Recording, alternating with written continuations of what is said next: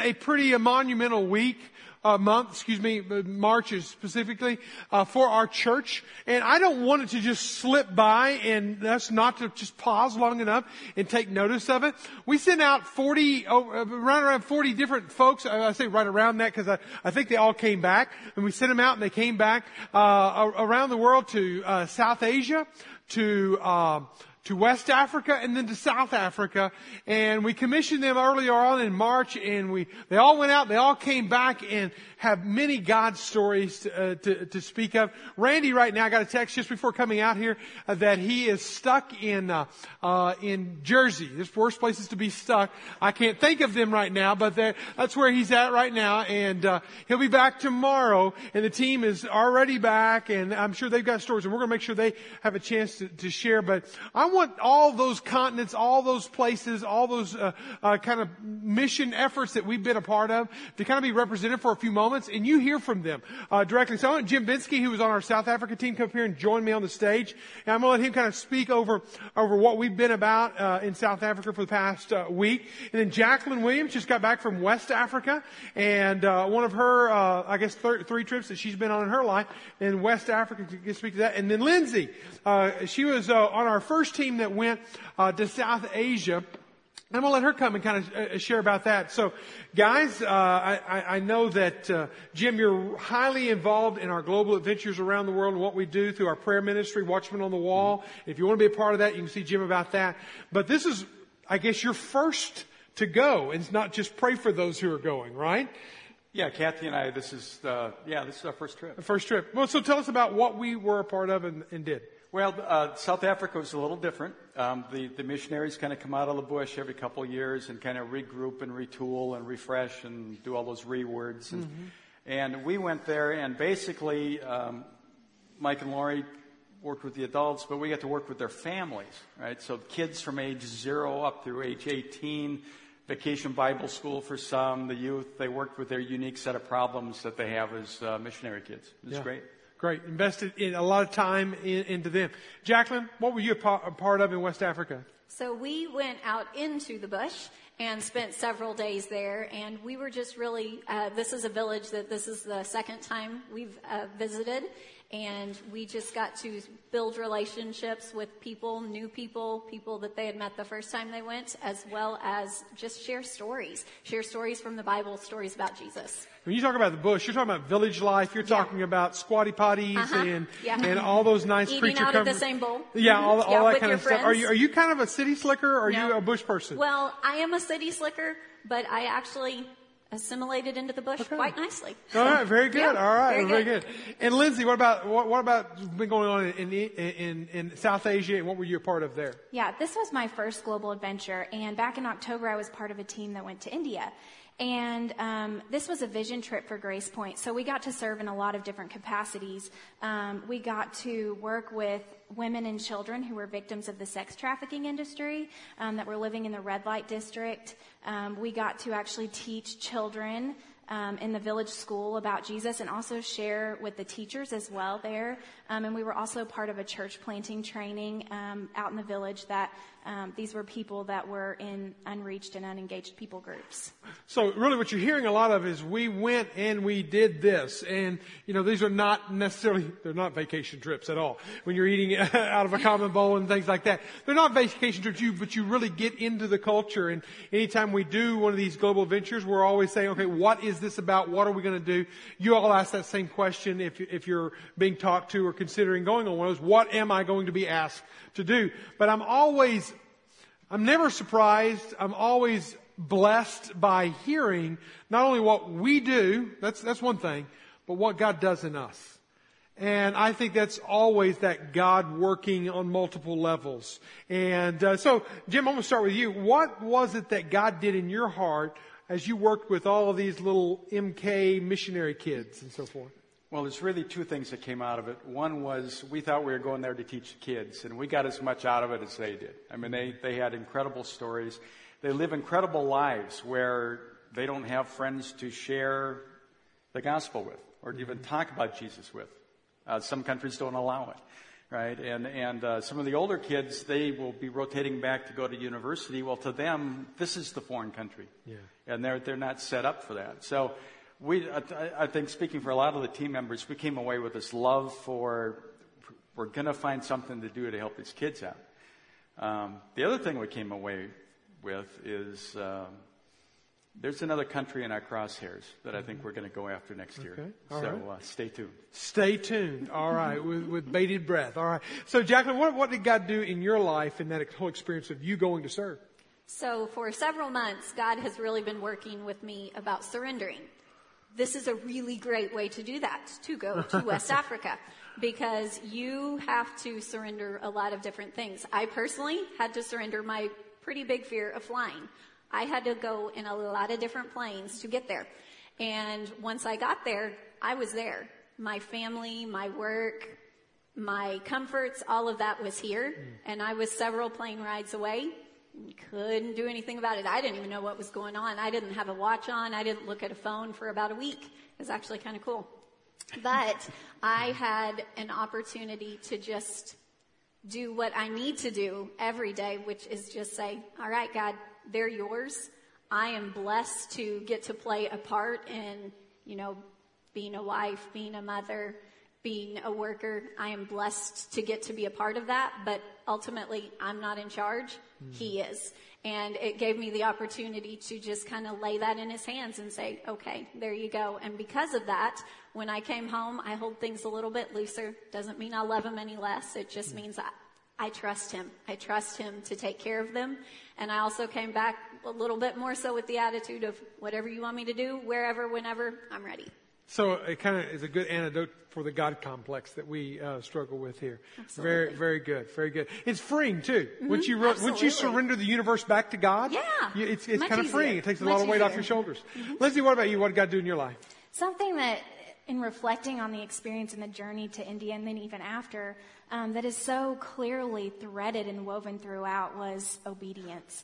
And in my true walk of faith with the Lord, I've really only truly been walking with him for about 3 years, and I couldn't look back and say I did anything big for him, any big steps of obedience. And so the first victory in obedience for me was just saying yes. And I am pretty much the epitome of fear and worry. Those are the sins that kind of consume me a lot. And so as I was deciding, fear and worry kept surfacing in my thought process, but also very clearly, which this was totally the Lord, he was saying, your heartbeat should be loving God and loving others, loving me and loving others. This shouldn't be that hard for you to obey me. And so he didn't write it in the sky in fireworks, but I said yes and went. And that was absolutely my first victory in obedience. And there were several others to follow. My family, when I told them I was going to India, they cast a lot of fear and worry back on me. And I'm so used to leaning so heavily on my family. And God said, no, it's all about me. Lean not on your family, but on me alone. And so in doing that and obeying again in that, he gave me so much confidence in my decision to go. And when we're meeting as a team before going, my team had been on several trips before, and they knew the word. You could tell it was so written on their heart. And I started developing a lot of insecurities and lack of confidence in my knowledge of sharing, especially with people who have never heard of him before. But again, the Lord just said, keep going and be obedient to me. And if I I wouldn't have had the opportunity to share Jesus' name with people who had never even heard his name before. And he totally spoke through me. It wasn't even me. And so seeing those blessings come out of obedience, one that I want to share really quickly because it's all the credit to the Lord. It's such a blessing. And I believe it does stem from obedience was when I was there was this little Indian lady, and she walked so closely with the Lord. And I was able to encourage her and pray with her. And in turn, she wanted to pray for me. She didn't even know my name at this point, but she asked if she could pray for my womb. And so she laid her hands on my stomach and she started praying in Hindi for me to have a baby and that it would be a baby boy. But what this lady didn't know was that I just had a miscarriage before I left to come to India. And so I could just feel the whole time in her prayer that the Lord was speaking through her and blessing me. And a couple weeks after returning, I found out I was expecting, and a few weeks ago found out it indeed was a little baby boy. So Wow, the Lord just, awesome. yeah, thank you. The Lord really softened my heart to understanding obedience and what that really means. So. Great. Thank you all so much for sharing. Give me another round of applause. A lot of boldness to step up here. Lindsay's a teacher. Jacqueline works in a nonprofit in the area, and then Jim works in Teradata with computers and all that. These are not paid pastoral missionaries. They're just people who are, like Lindsay said, being obedient and following God on the mission that He's called them to. That's pretty exciting, and I wanted you to be able to hear that today. You know, if you have your Bibles, be finding the Gospel of John. We'll be there in just a moment. And we are in this study going through, and this does tie to the message, and I wanted them to share today because it does tie so well to the message. In that, when you look at Christ and Him on the cross, as we have been talking about now for a number of weeks, Jesus didn't end there by oops. He didn't get there by accident. He didn't make a few wrong political statements and then land Himself on a cross. It was that mission of His life. It was where He was going from the beginning. And we can't get away from that beautiful reality. And understanding what your mission is in life. So ask yourself that question. What is my mission in life? Understanding what your mission is important. Because it will help you then understand when you have completed your mission. Can you put on the end of your life, as Paul put at the end of his life, I've run the good race, I've finished the course, I've done what God's called me to do. I've totally butchered that verse, but you know what I'm going with it. But, that's when it come off the top of your head and it doesn't come out of your notes. So anyway, you know what your mission is and you also know when it's done. It's a very important thing.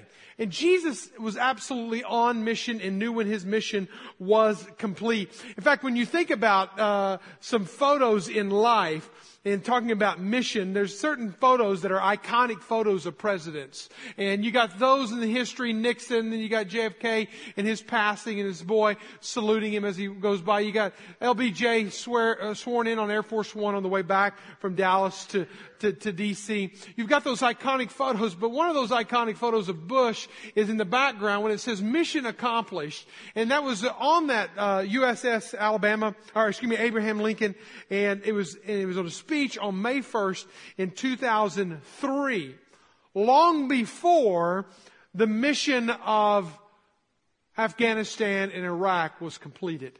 Now that is a statement that was made of that ship, and Bush was on that ship as that ship was finishing its mission, but it got tagged in the media that Bush was espousing that his mission was accomplished, American mission was accomplished, and you and I both know the war was far from over. So I use that as an example, not to dog Bush, but when is your mission accomplished? What is your mission? Do you know what it is? Jesus had a very clear-cut mission statement. In Luke chapter 19, verse 10, He said, "For the Son of Man came to seek and to save those who were lost." Very, very clear mission of what He was about. And when you look also in Luke, you find that that mission was going to be fulfilled in Jerusalem. So He sets His face towards Jerusalem. This was a turning point. He had done a lot of His ministry out in Galilee, but at this point He sets His face towards Jerusalem. He starts aiming towards Jerusalem, starts going towards Jerusalem to do His ministry there. Even whenever He was growing up, though, early on, when he was a teenager most likely, when his parents, when he came up missing, they'd been in Jerusalem, they go back to Nazareth, and they come up and Jesus is nowhere to be found. For 2-3 days they're looking for Jesus. They find Him in the temple teaching. And what does He say to them? He said, "Why are you seeking for me? Did you not know that I had to be about my Father's business?" Even as a teenager, he knew what his mission was. When he was on mission, he knew when his mission was complete. And that's where we're going to be today in John 19, verse 28 to 30. But last week, and the week before while I was out, I gave a very daunting task to Brett Ferguson and Caleb Gabrelli to lead through probably, I think, the darkest statements of Christ on the cross. 7 statements that Christ made on the cross. I think the darkest statements were the ones I gave those guys. So kudos to them. The first statement that Jesus made there, that Brett shared was, my God, why have you forsaken me? Darkness comes on the earth.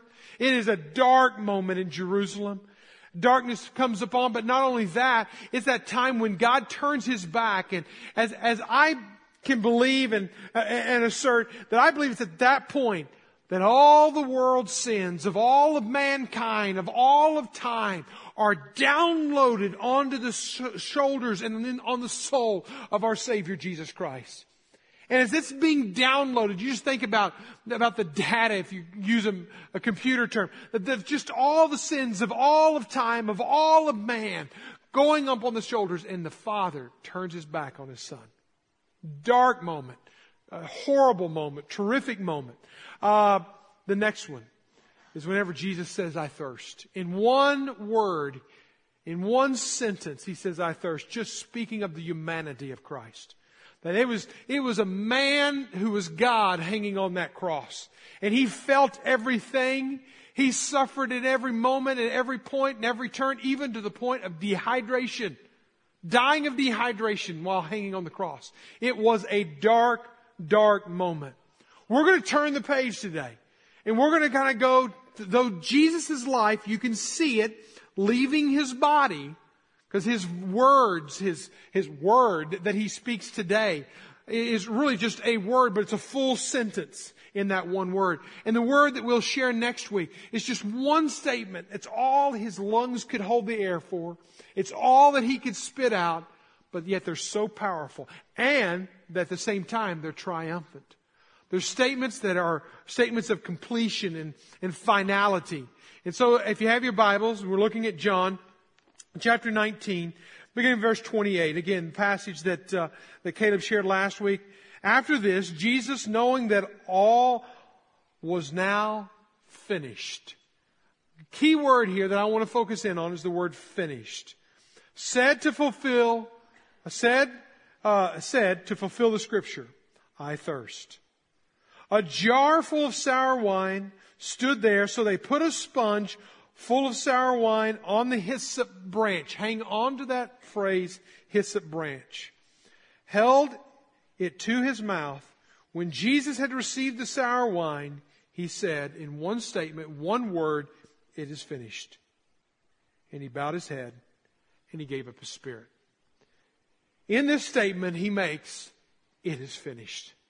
What is the it? What was it? What was the subject of that verb? What was it that was finished? And we talked about it being finished, and these are the last words of Jesus. What is it that is being completed? That is final? That's done?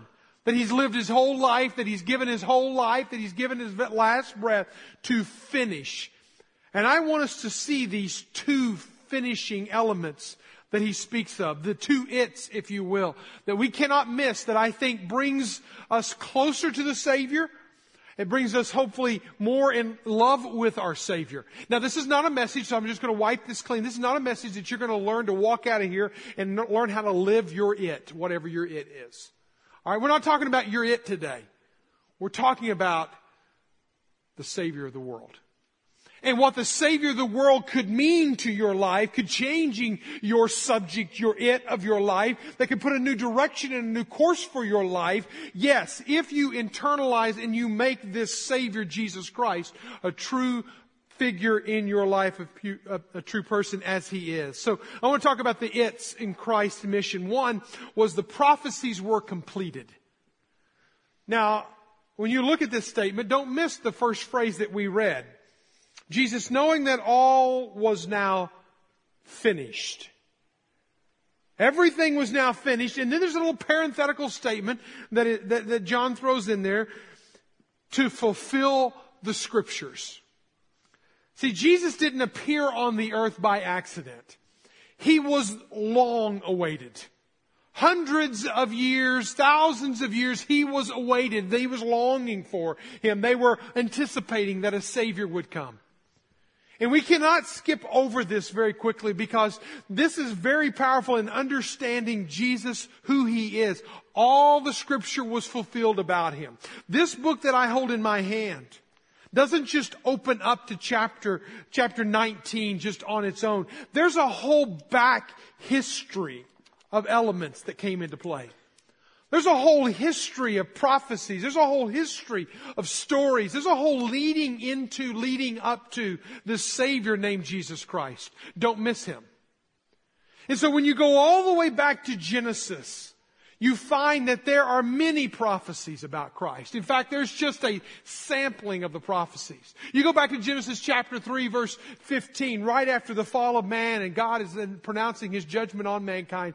And He says, listen, Satan will be defeated. What are we reading in this passage? We're reading Satan being defeated by the final blow of Christ's life. You go right on and you read how the hyssop branch that they used to cover blood around the door faces of the Hebrews' homes whenever the death angel came through Egypt. You remember the story in Exodus 12? That hyssop branch that had blood on it that covered the door faces was only a preliminary prophetic statement to the coming hyssop branch that would feed our suffering, bleeding Savior. You notice the connection? I told you to pay attention to that hyssop branch. It's going to come into play again. It was a part of the prophecy of Old Testament a long time back. You can go all the way through. You can find that hundreds of years before He was born, in Micah chapter 5, verse 2, it was prophesied that He would be born in Bethlehem. He was named in Isaiah 49, verse 1, before He was ever born. And you can find that lived out to be true. You can go to Isaiah 53, and I'm encouraging every Body Life group to do that this week. Read Isaiah 53 with eyes for Christ.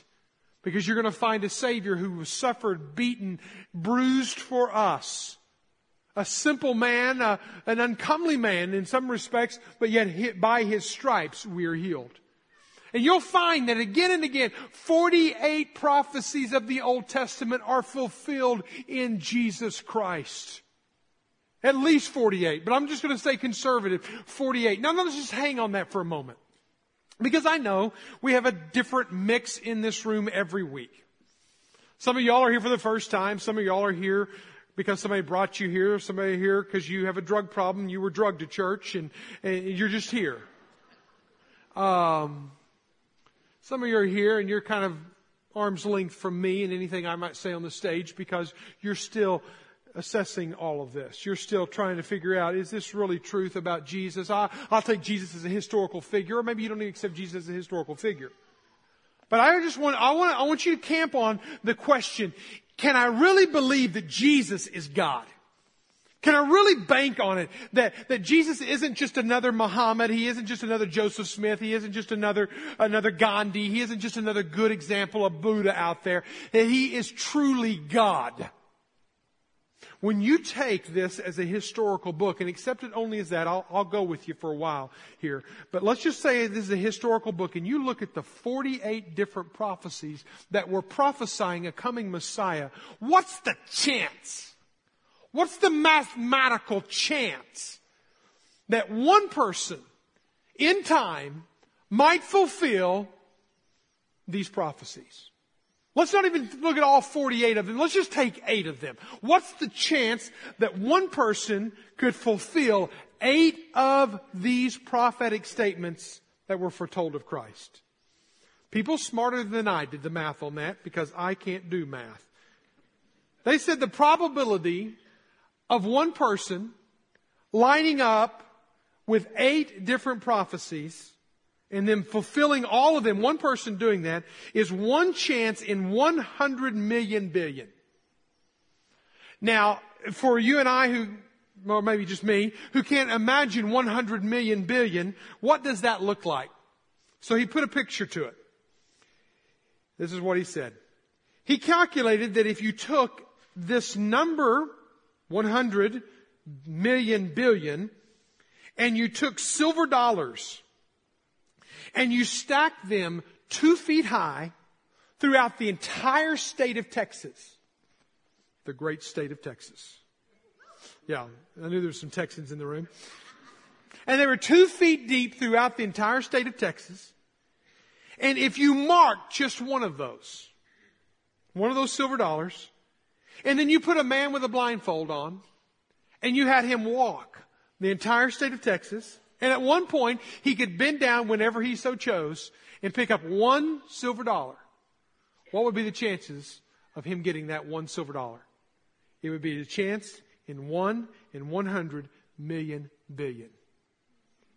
That's how unlikely that any one person could fulfill just 8 of those prophecies.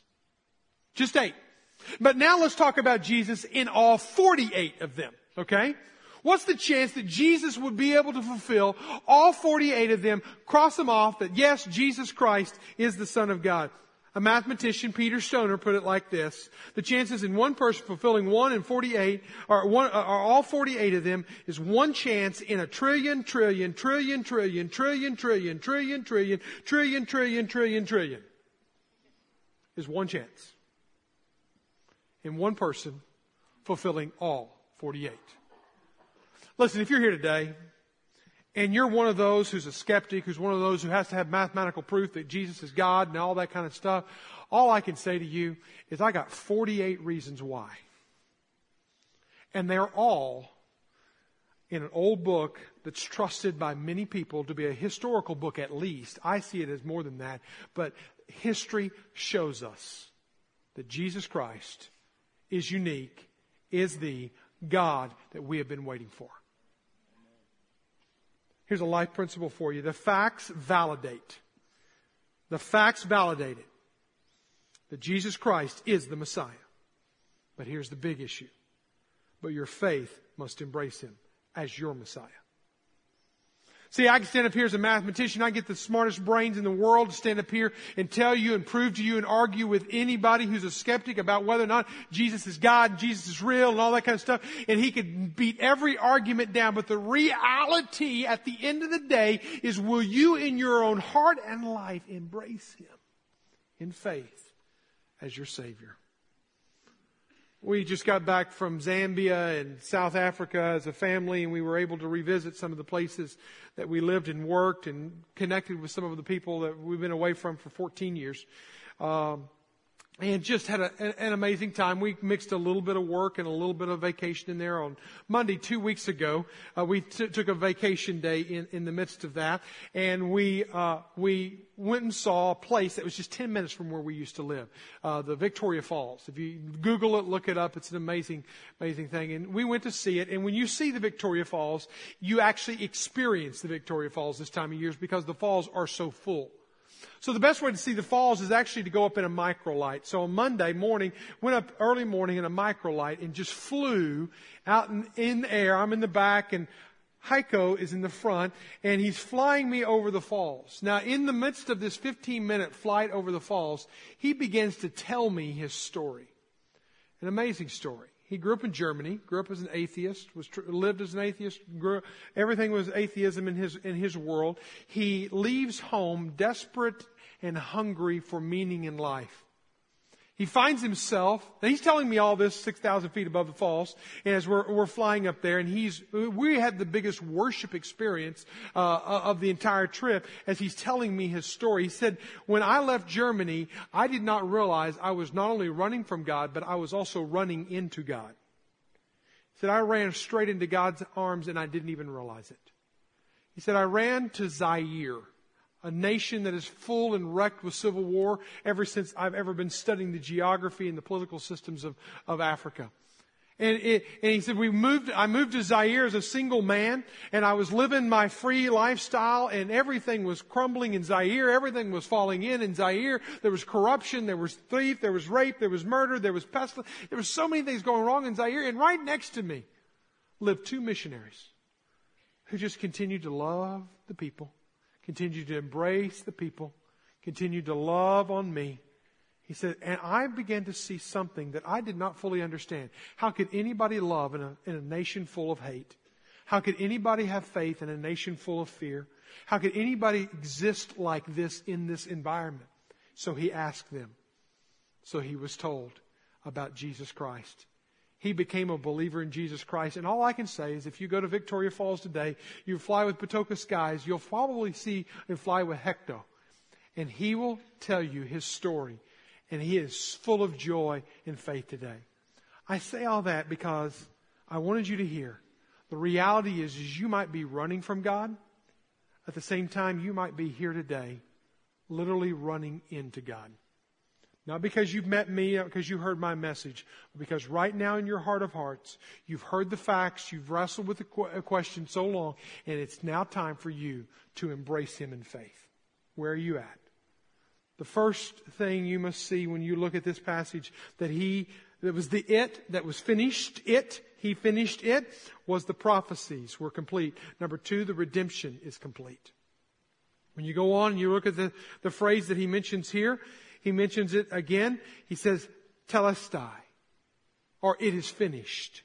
He uses a Greek word here, one Greek word in the first one when He said, I thirst, one Greek word in the second one, because He can't even breathe. He can hardly speak. And so He's just gasping for air as He's drowning in His own blood. He's drowning in this. At the same time, He's longing for air. He says one word, and in this one word, He says a statement that covers it all. It's finished. What is finished? His suffering is finished. His body is about to die. It's about to breathe its last breath. The incarnation is finished. Jesus Christ came to this earth.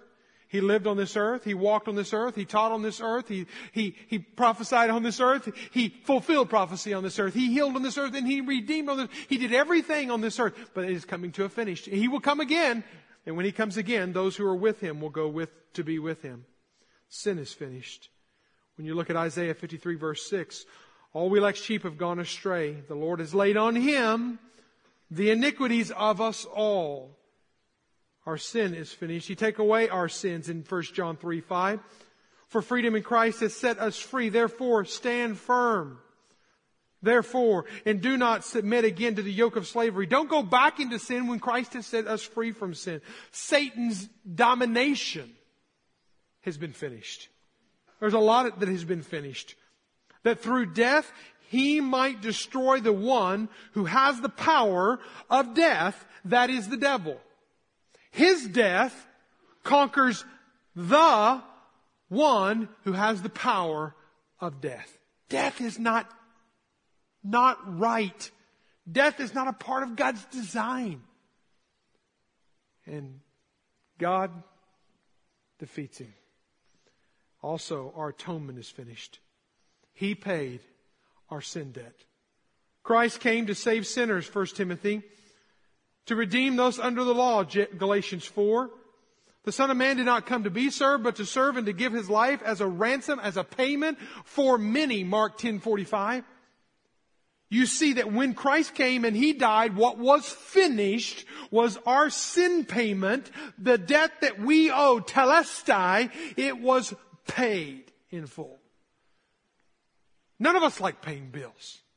I have an appointment at 7:30 this coming Friday morning, April the 11th. I'm not looking forward to that appointment. It comes every year. It's with my accountant. Now, by that alone, you should deduce that I'm expecting that I'm going to have to pay. Because everyone who files early are the ones who get the checks, all right? I'm waiting till April the 11th so I can pay on April the 15th. That's just the reality of this world. It's the reality of this life. It's just the way it works. You just have to pay. You have to pay Uncle Sam, and it's not going to be fun. And I don't know what it's going to be. And I'm just looking for anything that I can deduct and anything that I can find out there to make sure that's in that file when I go see him.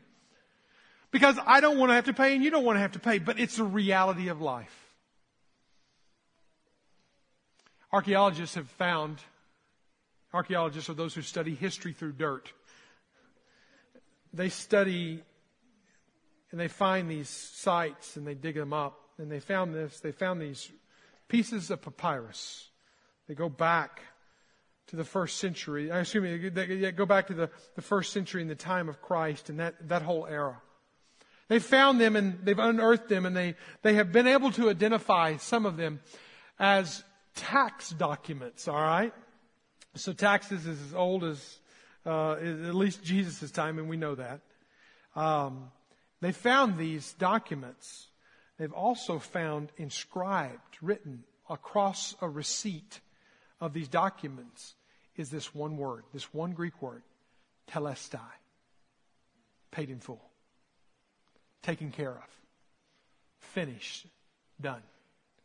You know, all of us live a life with an in debt. And we're in debt because we're not perfect and we don't live up to the standard of God's perfection. And we got a real problem because we have a bill that we can't pay.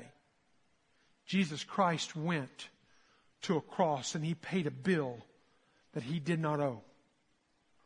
He suffered. He gave what we could not give because we don't have it to give. Telestai. Finished, paid, taken care of, nothing else is owed. When we come to this time of the year, we don't come flippantly. We come with a rejoicing attitude of what Christ has done for us on that cross. I was 8 years old. And there's not a lot that an 8-year-old really understands about the deep theologies and the prophecies of Scripture. I'll promise you that. At least this 8-year-old didn't. But we were attending a little country church over in Southeast Rogers, growing up in this area. And I can remember being in that little country church and Johnny Lawson, the pastor, standing up and preaching his sermon. And I don't remember what the sermon was or anything like that. But I can remember this at 8 years old. That I needed a relationship with Jesus Christ. I needed something that Jesus that He was talking about. I needed that. And I wasn't a bad kid. Oh, I mean, when you think about it, I wasn't dealing drugs out of the sandbox. But I was an ornery fart. That's about all I can say. Can you say fart in church? I was that at least. I was trying to clean it up as best I could. So I was that, but I didn't realize much, and I couldn't answer any theological test, but I knew this. I knew I needed Jesus. And I needed Him to make a difference in my life. I needed Him to deal with a sin problem that I had, even at 8 years old. And I can remember going home. We lived on 717 North 5th Street in Rogers. House is still standing there. And I can remember sitting at the lunch table with my mother, and I can remember my mother leading me in a prayer that said something like this: Jesus, I'm a sinner. I've done a lot of things wrong in my little life, and I need You to take away my sins. Yeah, something along those lines. My mother at a living room table, and I prayed. And I can tell you right now, at the ripe age of 45, looking back to when I was 8, that is still the day that Jesus Christ made an amazing difference in my life. Started a process. It hasn't been a straight line since then. It hasn't been all up and to the right. But I can tell you this. There was a day, and it was when I was 8, that I gave my life to following Jesus. And it's made a difference ever since. My question to you is the finished work of Jesus that He did on a cross. Have you ever accepted that? Have you ever accepted Him? I want you to bow your heads with me. I want you to give yourself that opportunity right now to say yes to Jesus. In your own prayer, right where you say, you can say, Jesus, I want what Mike speaks of. I want a relationship with You. I realize I need You. I realize I'm incomplete without You. You just put your own words in there and tell Him, Jesus, I want to follow You. I want the finished work of Jesus, that telestai, to be written across my sin debt. And I want to be made whole. You just put your own ending on that story. Father God, You hear our prayers. You know our hearts. We can't hide behind anybody in the seat in front of us. We can't dodge it any longer. Lord, the message is here. We're inside these walls. We're hearing this message online. We're whatever it is that we're hearing this message that, Lord, it is finished. You did your work. And Lord, it's now, the move's on us. And you tell us in John 1:12 that if we receive you, we'll become your children. So Lord, if there's anybody in this room that has not yet received you as their Lord and Savior, I pray today that, Lord, you will prompt their heart to follow you all the days of their life. I pray this in the beautiful and the powerful name of Jesus Christ. Amen. You know, that's number one. That's the number one thing that you got to take out of here today. That if Jesus is not a part of your life, all the rest is just religious baggage. What do you do from here? Tell someone. I want to know about it. All right? Let me be your pastor. Let me be your friend. I want to know about it. I want to know how to pray for you. There's a little card in the seat pocket in front of you. Take it out right now. Put your name on it. Tell me what you did. Put it on the back and just drop it in the offering basket a little bit later on. But here's another thing you need to do. You need to tell the world about it. This is something that should be a life-changing element that you're going to broadcast it as much as you can. And Jesus, in His forming of the church, established a way for that, and it's called baptism. Next Sunday, we're going to observe baptism. We've already got 19 people signed up. Most of them are going to be in this service. We actually need more people in the other service. But if you're able to be a part and you say, hey, I've given my life to following Christ, I'm ready to declare it now, then you can, again, fill out that form, go online, whatever, and we want to make a space for you. We want to be a part of that. We want to celebrate. Let you tell your story about that. There's one more thing. I'm not trying to give you a list of things you're going to forget, but I just want to get you on the right path, going in the right direction. The third thing is you need to have community around you. We're going to be doing something starting on Easter Sunday. We're going to be starting a questions series called What on Earth Am I Here For? And you need to be part of a small group, and you need to get connected. And we're going to have groups popping up everywhere for 6 weeks. If that's all it is for 6 weeks, then that's great. We'll take it for 6 weeks. And you connect with a few people. I'm going to be meeting with a group of guys at 6 o'clock on Wednesday mornings. So if you're a single guy, a guy that's not in a group out there, you want to be a part of a group, you come see me. I'll be hanging out in the foyer. This is your time. Let's celebrate Christ. Let's start at the cross. And let's let it end in our life of what He wants to do in us. Let's stand together and sing right now.